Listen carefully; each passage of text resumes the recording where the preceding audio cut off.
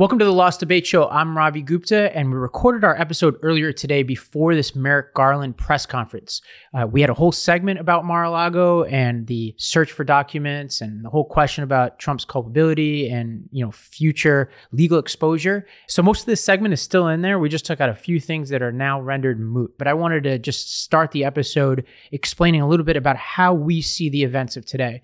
Basically, what Merrick Garland did was he stepped up and he said a few things of note. Number one is he said that he's filed a motion to unseal the documents, particularly the warrants and the property sort of inventory of what they took from Mar-a-Lago. And so they've filed this motion in federal court. And what's notable about this motion is if you read it, it gives Trump the ability to block the release of these documents. And so essentially the ball is in Trump's court right now. The second notable thing that Garland said was that he personally approved the search on Trump's property. And so he's saying, look, I own this. And then the third thing he said was, look, like their standard practice is to use what he says the least obtrusive means possible. And I think those words were really carefully selected because essentially what he's saying is we've tried other methods to get these documents back. And that was actually confirmed by reporting that happened before Garland's press conference. The New York Times and others reported that the Department of Justice had actually issued a subpoena to Trump for those documents earlier in the spring. And the implication is that he ignored that subpoena. And finally, Garland ended his press conference with a full-throated defense of the FBI. This comes as there was an attempted attack on the Cincinnati FBI office. And so I think Garland is defending his people. He's defending the men and women inside of the Department of Justice who, Garland employs. He's their boss. And, as we talk about in this segment, there's a lot of heated rhetoric that we talk about later in this episode, just directed towards the FBI right now, coming from the right wing of American society. And so Garland seems particularly focused on that, keeping his people safe and defending the reputation of the FBI. Let's get into the episode. If you have laws A, B, C, and D, and you say, given my limited resources, I'm only going to prosecute this person for C and D, that's one thing. But it's a different thing to say, I'm actually only going to ever enforce A and B. Jaywalking is illegal in a lot of places. I just don't think if I had prosecutors, I would have them spend time on that. There's a difference between that and saying, I don't believe in this from an ideological perspective, so I won't enforce it. You have to think about it not just with a particular law that's being ignored here, but one that you like or one that you hate.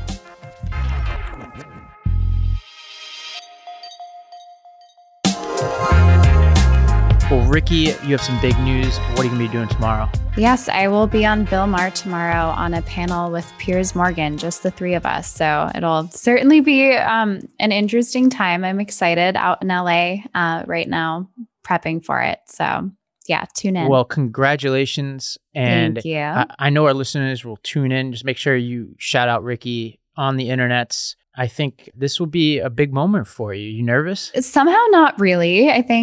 I don't know. It's so unpredictable on that show that I've just decided not to overanalyze it and just kind of roll with the punches there. So I'm excited. Well, and I meant to call you about this yesterday, but my co-host of another show I do, Jason Kander, he's been on a couple times, and he told me the one thing to keep in mind is when he's doing the new rules, be conscious of the faces that you make because you're going to be on TV.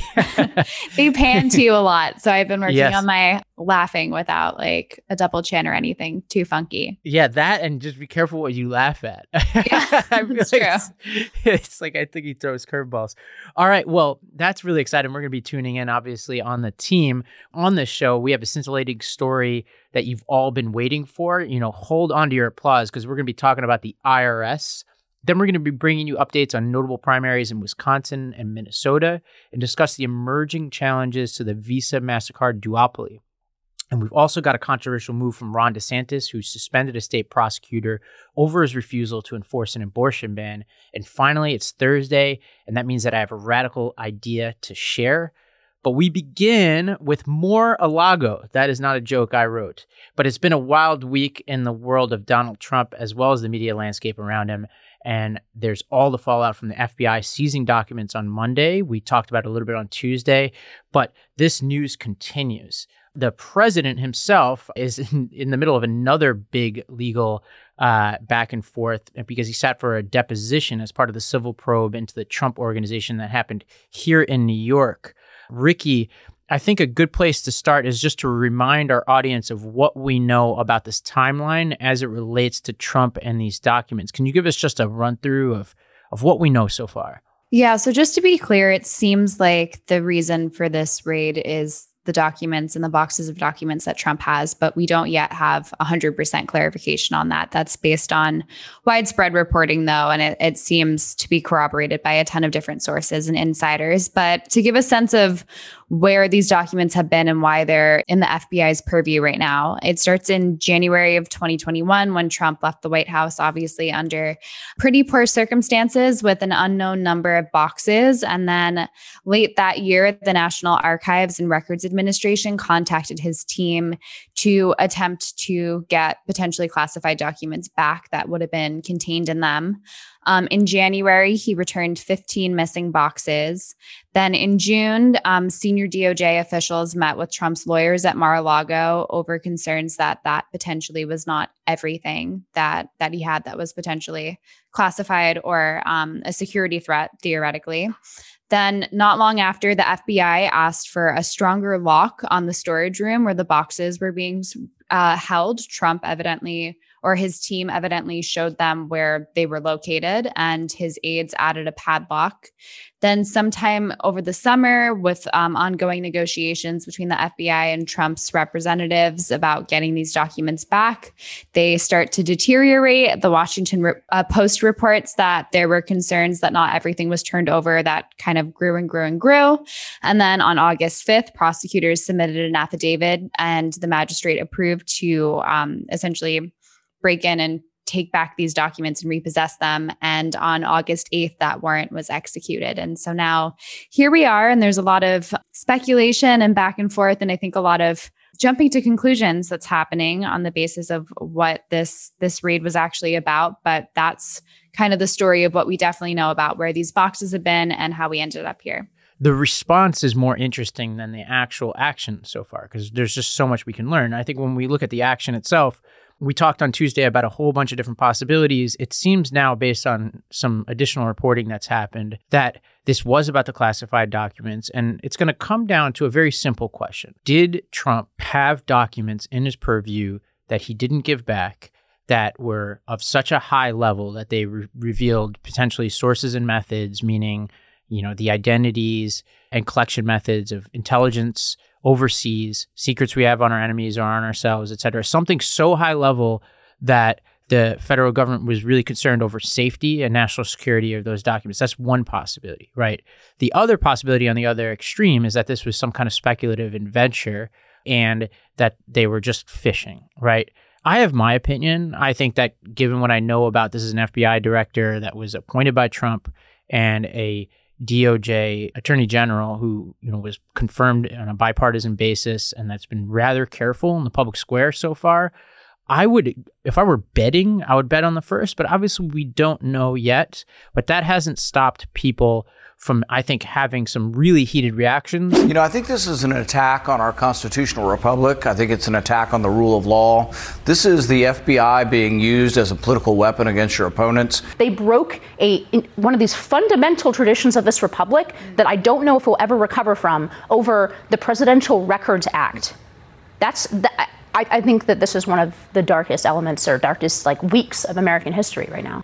And any Republican and any host, anyone who claims to put on our team jersey and doesn't actively advocate for the dismantling, dismembering, complete restructuring, if at all, of all of our intelligence agencies, there is a special place in hell for people like you. So I definitely take exception to jumping to conclusions. I think it's irresponsible, and it's going to definitely inevitably whip up a lot of Trump supporters and people in that camp. But I would say, to lend some credence to the fact that people might have lost some trust in the FBI, I'm completely sympathetic to the Project Veritas raid. I thought was completely inappropriate and a breach of just the journalistic freedom to report on something. And I think that was disturbing, and people were upset about the letter that basically dubbed parents domestic terrorists. But that doesn't, I'm very sympathetic to concerns about how the FBI potentially has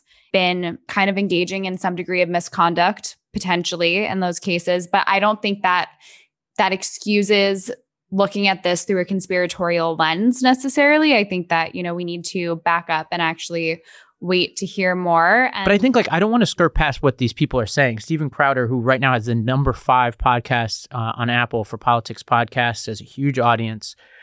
I think that the response here is revealing of a group of people who are a more egregious version of the defund.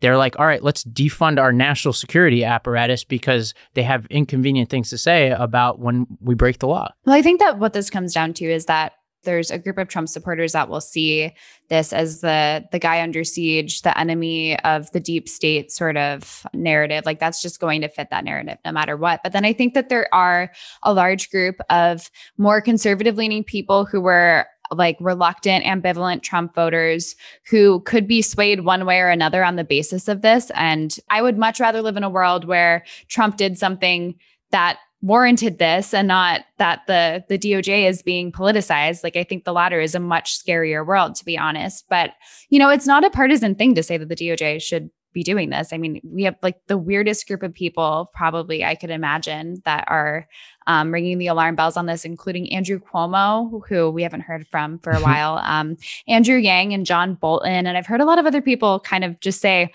I'd love some clarity. I'd love to actually just hear the reason so that people, you're giving an inch to this narrative that Trump's under siege and people are going to run a mile with it. And I think that there are a lot of people who are in that kind of maybe they voted for Trump, but not because they really wanted to, but because that's just the option that was in front of them, who could be swayed one way or another on the basis of this event. But I think you can probably concede that the very people here who are saying, dismantle the intelligence agencies. Dinesh D'Souza actually used the term abolish the FBI.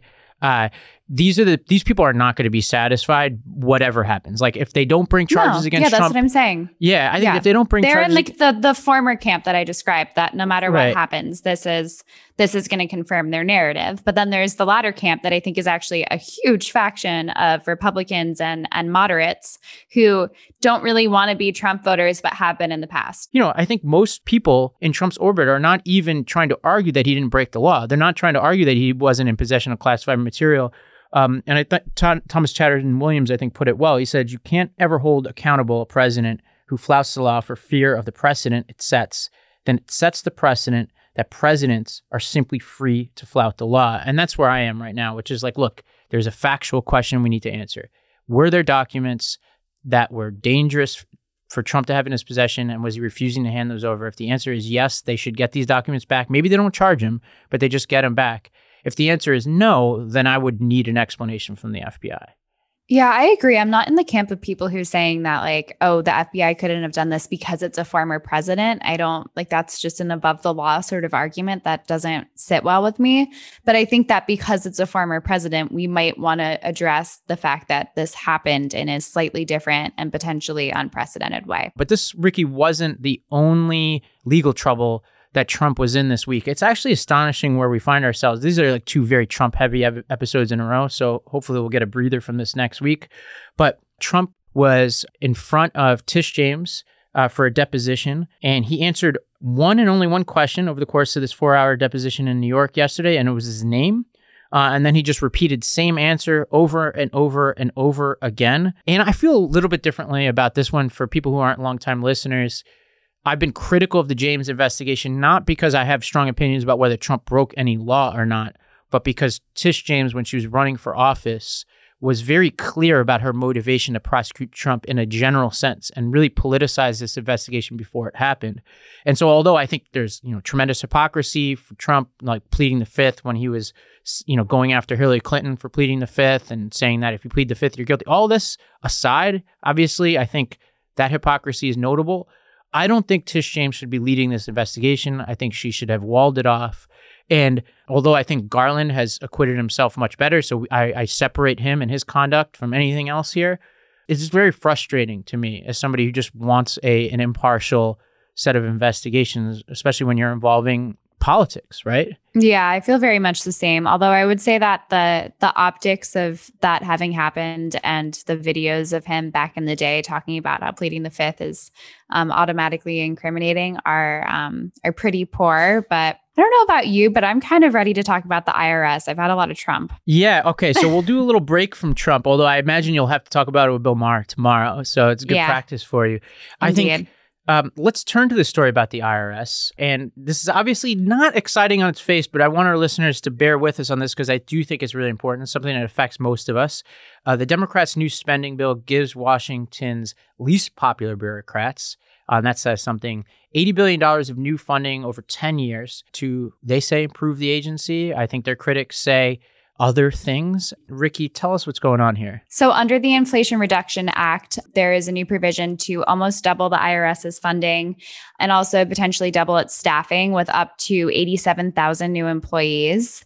And so those who are in favor of this say that it's expected to bring in an additional $200 billion in tax collection, that it's a response to chronic understaffing, that, taxpayers will actually be able to have someone answer the phone if they call, or the web systems won't be crashing. And a lot of people that are more excited about this news are saying that this is going to end up going after like high income tax evaders, and that's where that $200 billion is going to come from. I have some other feelings, but I'll throw it to you for some initial reactions. I'm generally for the IRS having the staff it needs. I have both personal experience with New York's tax authorities and just a general sense that the IRS is not staffed properly. So here's my case for this. From 2010 to 2018, the number of IRS employees has dropped more than 20% and 30% drop in those involved in enforcement. We have 144 million taxpayers in this country, and this would take us to about 87,000 employees. That would take us from 1,834 taxpayers per IRS worker, which is a ton per worker, to 871 taxpayers per IRS worker. The budget of the IRS has dropped 15% over the past decade. They have such antiquated systems that they have this computer system that's running on a programming language created in the 60s called COBOL that isn't even taught anymore. And there are 7 million unprocessed individual tax returns from last year.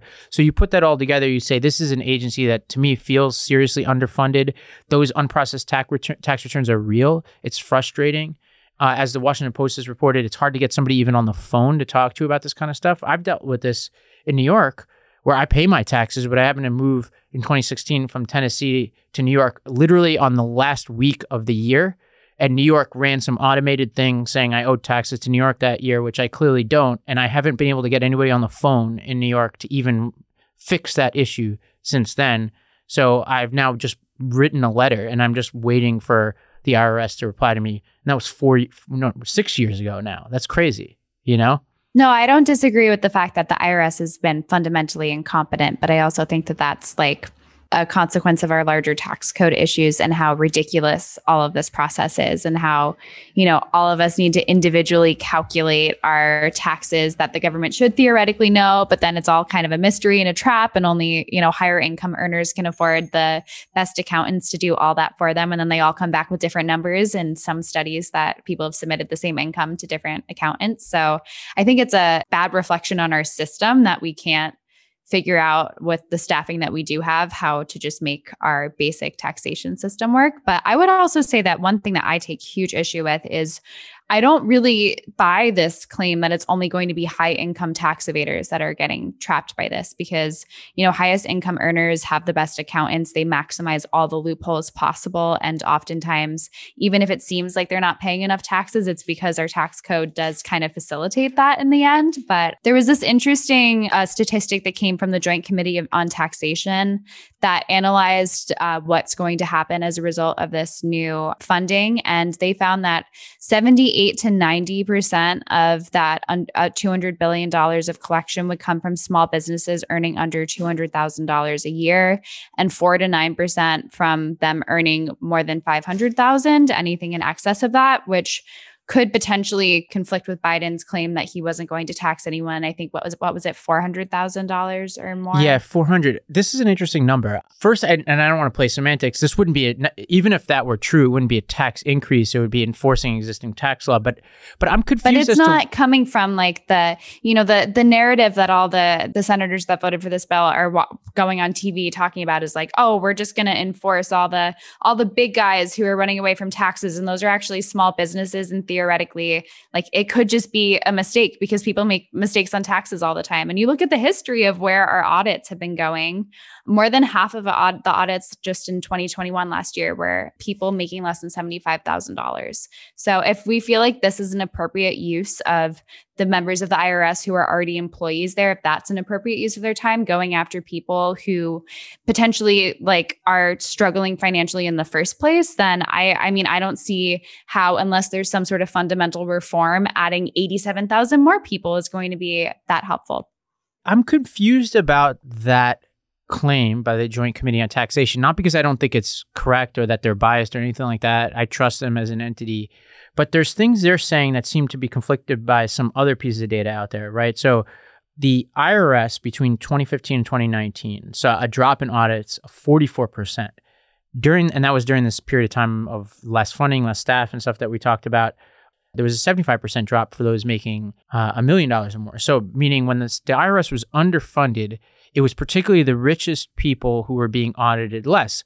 You would think based on that if now you fix that underfunding issue, it would be those very people that would be audited more. I mean, to me, if I were going to vote for giving the IRS more money as someone in the government, as a representative, I would say, okay, well, first show me that you're actually going to use your time and energy to go after people that are making money and earning a considerable income and might actually benefit the taxpayers and not just auditing like normal day-to-day Americans. Like, to me, I feel like this needs to be contingent on the fact that this money is being used in a proper way. But look, let me just get to this claim that you're saying, because I do think the IRS commissioner did respond to this in a way to try to assuage the concerns that you're talking about. He wrote a letter to the Senate in which he said that there is a directive that he is following, that they will not raise relative rates of audits for those making less than $400,000. Translation meaning whatever the rate is, the percentage of audits that are happening for people under $400,000, he's committed to not raising that percentage.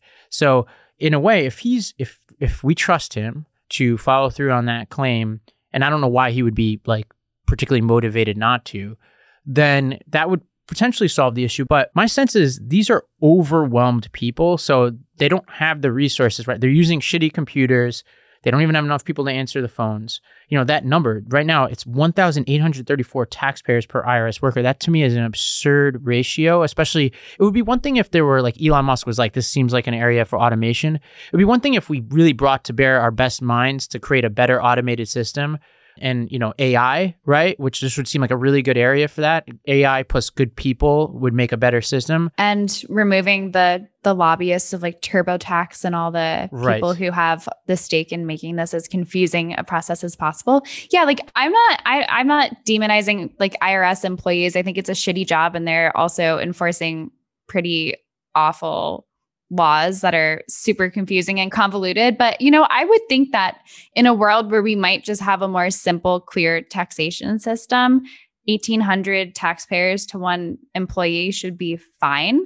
And I don't really like the idea of just like throwing more money at a broken system that's clearly not functioning without any sort of like, you need to reform to some extent. To me, the metaphor here is like if we were to just say, all right, we need to simplify the system, therefore, we don't want to fund the IRS. I don't think the simplification is ever going to come, or at least anytime soon. So I think like there's two separate questions. I agree we should have a flat tax. We should simplify the system. We should get rid of most deductions. You know, so I think you and I probably agree roughly on the direction to go more simple. We probably disagree on the size of the government that comes out of that. But until we do that, to me, you know, because a lot of these people criticizing this, you know, Ted Cruz got on Larry Kudlow. Imagine IRS agents descending upon America like a swarm of locusts. And by the way, these IRS agents aren't there to go after billionaires. They're there to go after you. And I think he misstated the amount of money here. He talked about $80 billion. It's like a six-fold increase. It was $80 billion over 10 years. But like, Ted Cruz is as responsible for our screwed up tax code as anybody else. And so when he gets up there and talks about, oh, hey, like we're giving the IRS too much power, I'm like, look, give them a simpler tax code and then we could talk about having fewer IRS agents. Yeah. Well, let's talk about elections. Ricky, we've got a couple updates based on this week's primaries. There's some notable results here. I want to start with Wisconsin, and I'm just going to do this really quick because I just want to flag this as a really interesting race. So we now have Mandela Barnes, the lieutenant governor of Wisconsin, against the sitting senator, Ron Johnson. This is going to be one of 5 toss-ups overall, according to the Cook Political Report, and the only toss-up seat with a Republican incumbent because Pennsylvania is an open seat. Mandela Barnes is a 35-year-old, many people believe very progressive rising star. And Johnson is perhaps Trump's fiercest ally in the U.S. Senate. And there isn't a lot of polling on this one yet. The last poll conducted on this was from June before Barnes wrapped up the nomination. And it had it essentially as a statistical tie. In the same poll, only 16% of people said they had an unfavorable view of Barnes, but they really didn't know who he was. His name recognition was very low, compared to a whopping 46% who had an unfavorable view of Johnson, who that's pretty high unfavorables. I would say these are 2 very, very interesting candidates, and they're both going to be calling each other extreme. I have my opinions about who's more extreme, but I'm just going to leave it to the listeners. Well, that sounds like that's going to be an interesting race. And we had another one out in Minnesota, the Democratic primaries for the 5th district out there, which had Ilhan Omar versus Don Samuels, which is an interesting kind of mashup here because we have a national name versus a newcomer. To give a sense of that statistically, on Twitter, she has 3 million followers versus, as of last night, I saw he had 590. 90, not 1,000? 590. Wow. 590. And so he's kind of propping himself up as a moderate. He kind of called her out for being more defund the police, and he was saying he's more pro-police, and it was widely considered to be a long shot that he would ever give her a run for her money. But she narrowly squeaked by in the end. And, there was a lot of Twitter buzz about it, and people didn't really expect it. But then I saw a lot of people in the comments that were local out there that said, from our perspective, this actually isn't that surprising, which is, anecdotal, but it is interesting to see these national names that feel like they're just kind of household names versus the optics here of a guy with 590 followers who actually really came close. So yeah, he had something interesting to say. Don Samuels, her challenger, had something interesting to say after he lost. You cannot give poor constituent service, put your own dreams above the dreams and visions and desires of your community, hold scant and scarce town hall meetings, not be available to the press that serves your community, and get reelected easily. It kind of echoes the charges against AOC that we talked about. Yeah, I was just about to say that. And I'm not saying I know for sure. I have a little bit more color on what's going on with AOC here in New York. But I think there is a cost to national celebrity when you're a politician, especially a politician who's promising a lot to the voters. And I think that's part of what Samuels was saying. And hopefully this is a cautionary tale to whether you're progressive, super conservative or whatever, but if you're making bold promises to your voters at a certain point, you've got to deliver. And, to me, I think that she and others like her are going to keep facing pretty fierce competition in these primaries until and unless they change the way that they spend time in their districts. Yeah. Well, Ricky, let's move on to another story. Much of what we buy every day, one way or another, goes through 2 companies, Visa and Mastercard. And that duopoly is getting a lot of attention lately from Congress, from Fortune 500 companies. But there's also a major scandal brewing here. These companies have largely skated by for most of our lives. Like I don't remember a lot of heat on any of these, but at one time you've got a lawsuit going on against Visa, Mastercard for their ties to MindGeek, which is the parent company of Pornhub. There's bipartisan legislation taking aim at Visa and Mastercard about their processing market dominance.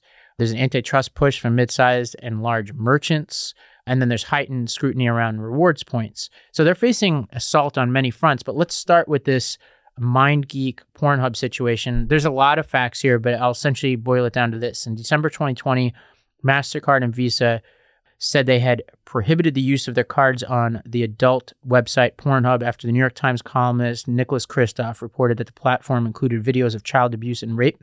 But the announcement and pronouncements from Visa and MasterCard only went halfway because essentially there was a back-end way to do advertising on those sites that Visa and MasterCard continue to participate in.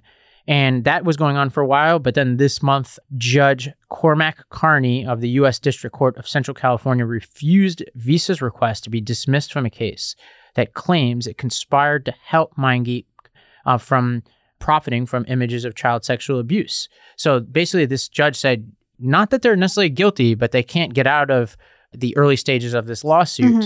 And then Visa and MasterCard quickly issued kind of different statements in tone, but essentially both backing away, saying they're going to stop using this back-end advertising arm. I don't really think it's that shocking that on a porn website where people can upload videos, there are going to be illegal videos and illegal content. That's not like, as so long as Pornhub's policy is that that gets removed if it's flagged. I think that's obviously an important part of the conversation. And my understanding is that that's definitely the case, but that it's, the quantity of videos is so large that it's impossible to get everything, which is kind of the case on any sort of social media platform. I guess this is a weird use of the word social media, but essentially it is. Yeah. I think just on that claim, Ricky, just to clarify, I think that's part of what they're trying to decide in this case is, did Pornhub have enough controls in place? Did they take things down when they were flagged properly and all that? So I think I think that's still a factual matter to be determined. I think the allegation... But to be clear, that there's at no point in time was this something that was explicitly allowed on their platforms. It just would have been not adequately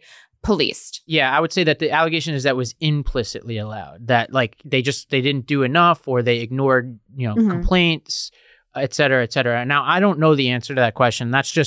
But one thing we do know for sure is that there were minors on this site. Yeah, absolutely. Yeah. And that there were a lot of them. And so I think that's what Visa and MasterCard find themselves in the middle of right now.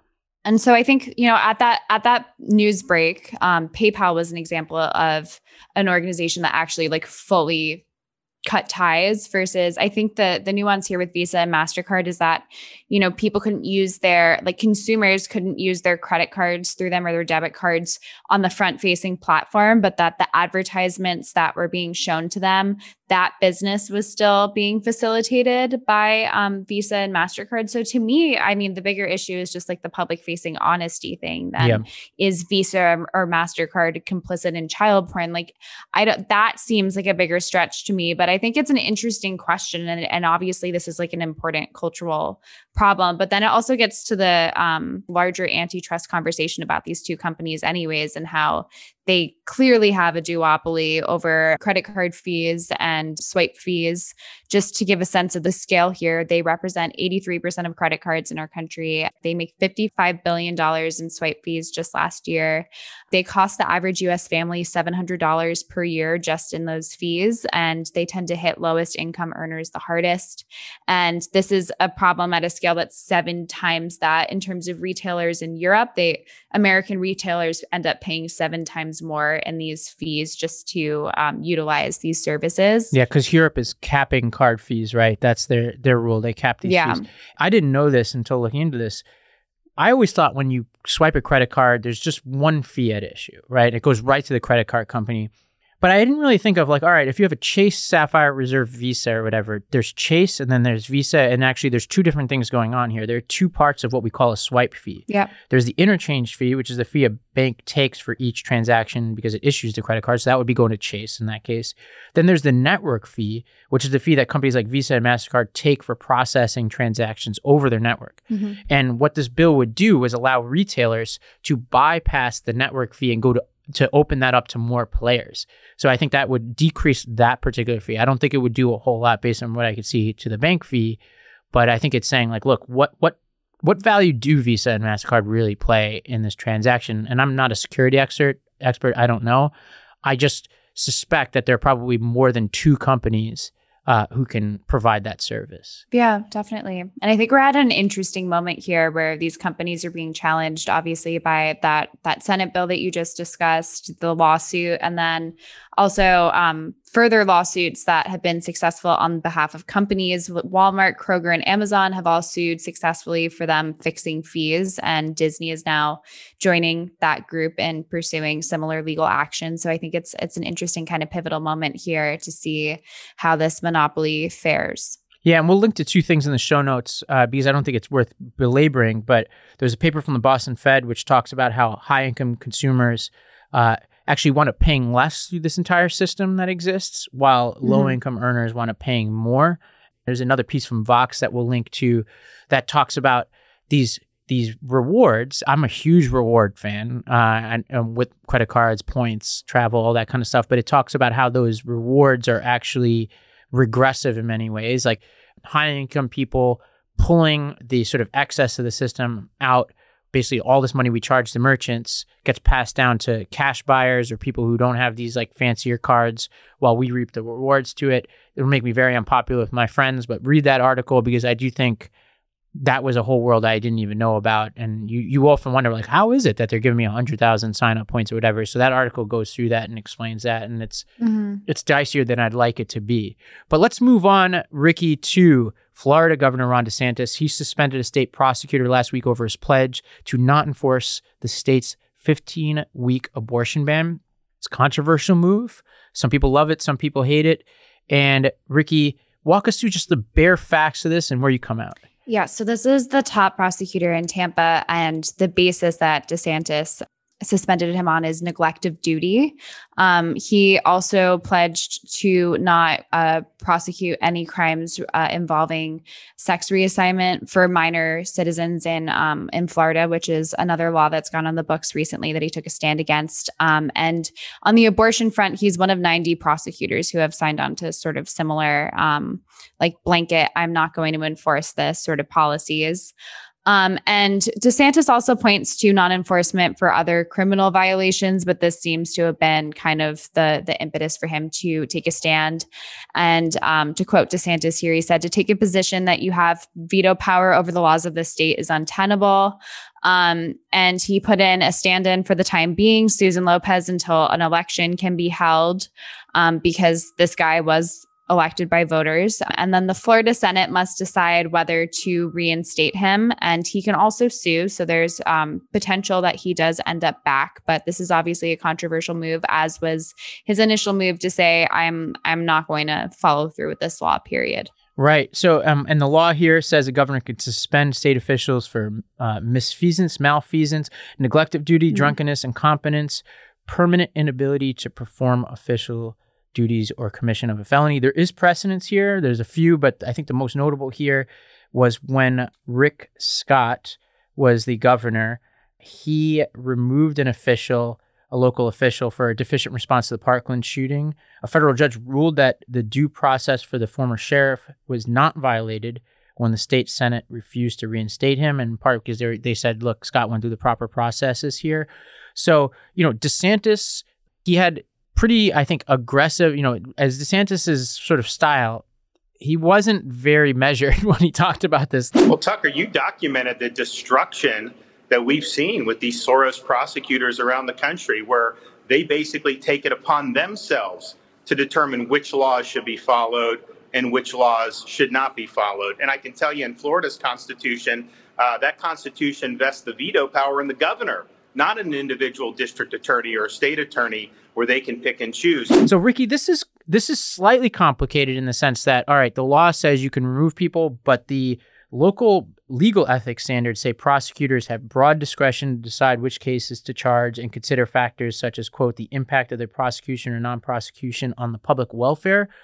I think most people agree that there's a thing called prosecutorial discretion, which is like, look, I want to, like, I will take into account the equities of a case to say I'm going to bring these charges and not those charges. Actually, DeSantis himself must believe in this, because when the raid of Mar-a-Lago happened, he said the raid of Mar-a-Lago is another escalation in the weaponization of federal agencies against the regime's political opponents.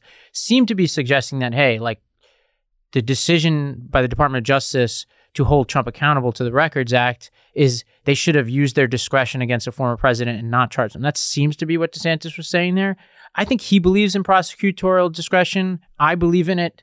I think this is a particularly aggressive case of it, because this is a guy saying, here are entire laws, seems like potentially many of them, that I won't be following. Yeah, I think this is a tough one for me, because I am very sympathetic to the DeSantis sort of outlook here, that I don't like the idea that in a city, someone can essentially be the one-man legislature and say, this is what I think our laws should say, and this is what I don't think. And it's completely on the basis of personal opinion here. And, some of the optics of him, like outside with a megaphone, talking about his personal reasonings here. It's like, it's clearly a political choice. And I don't love that, because that's kind of going past the voters who elected every official and that got these laws onto the books. And I think that there's one interesting argument that comes from Charles Lipson. I think he wrote it for The Spectator, where he was talking about the specifics of this prosecutorial discretion here, where if you have laws A, B, C, and D, and you say, given my limited resources, I'm only going to prosecute this person for C and D, and that's your initial reason, that's one thing.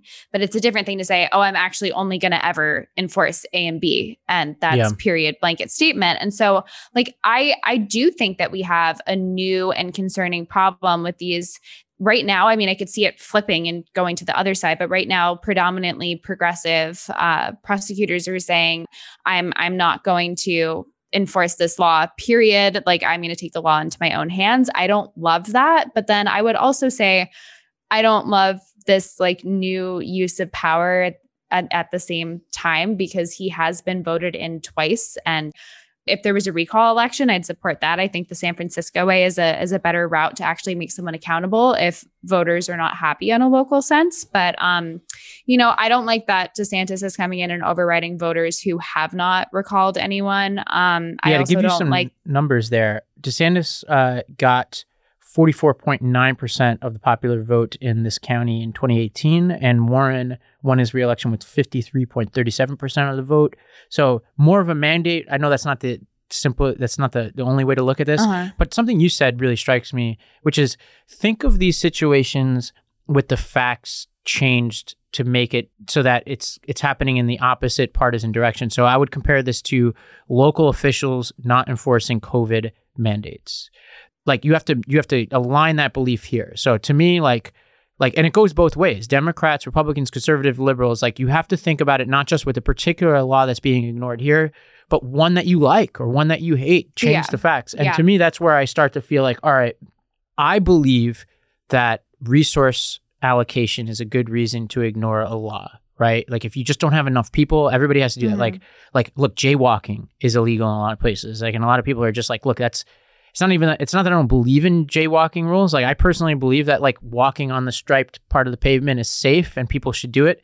I just don't think if I had prosecutors, I would have them spend time on that. Not because of an ideological reason, because of resources. There's a difference between that and saying, I don't believe in this mask mandate from an ideological perspective, so I won't enforce it. Then you just need to resign as prosecutor, in my opinion. And I think the same is true as here, as much as I sympathize with his underlying cause. Yeah. I mean, I fall into the same camp here in the end. There's the example that DeSantis didn't use this authority for sheriffs who weren't upholding gun restrictions. And, to me, the precedent is dangerous that a governor can swoop in and make this stance. But I think also the precedent is maybe not dangerous, but at least concerning that someone can kind of step in and say, well, now the laws are up to me on a local level. So I think, it's a challenging question, but I would say I prefer authority on the most local level versus, the governor is a higher authority who's swooping in and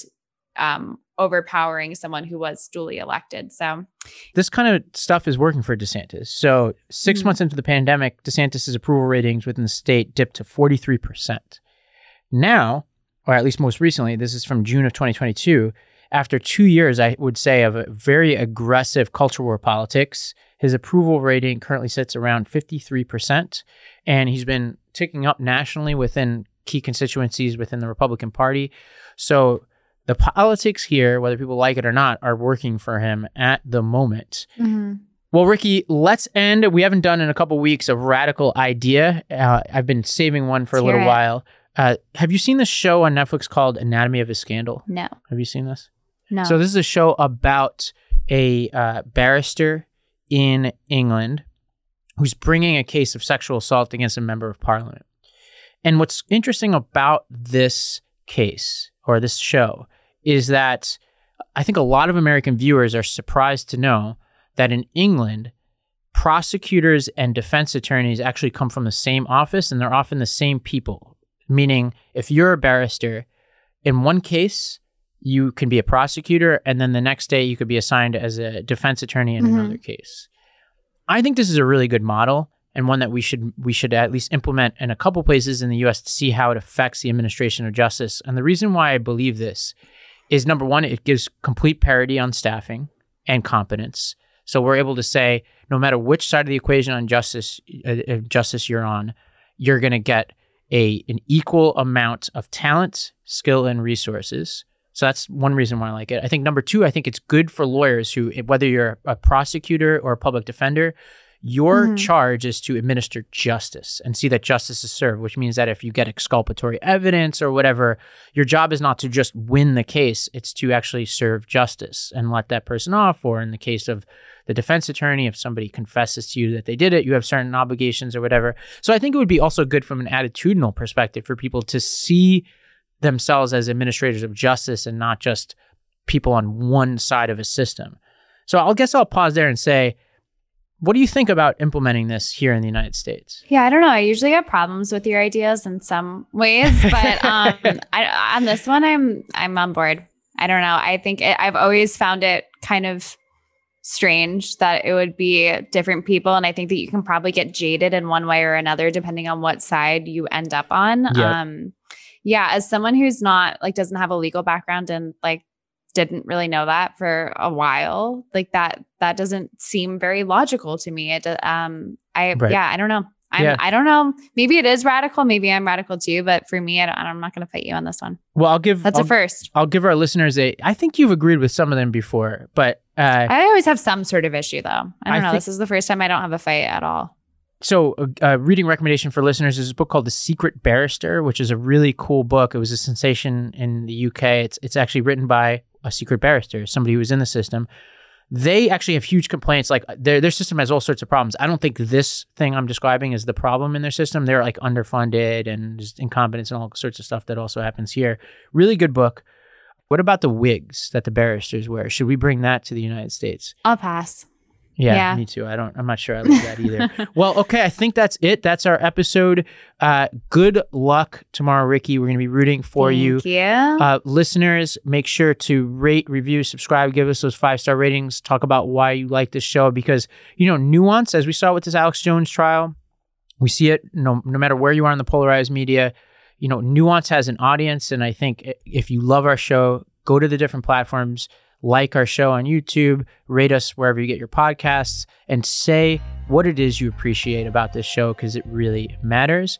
We'll be back on Tuesday where we can, I guess, take a look at what Ricky did on Bill Maher and talk through what will be, I'm sure, an incredible performance. Ricky, good luck. Thank you. Appreciate it. The Lost Debate is the flagship show of the Lost Debate Network. Our executive producer is Michael Hendricks. Research support by Joe Garvey, Wes Parnell, and Ariane Misra. Studio support by Moyo Adeolu. Editing and sound design by Monica Spitia and Joe Engelbrecht. And video editing by Ava Maldonado.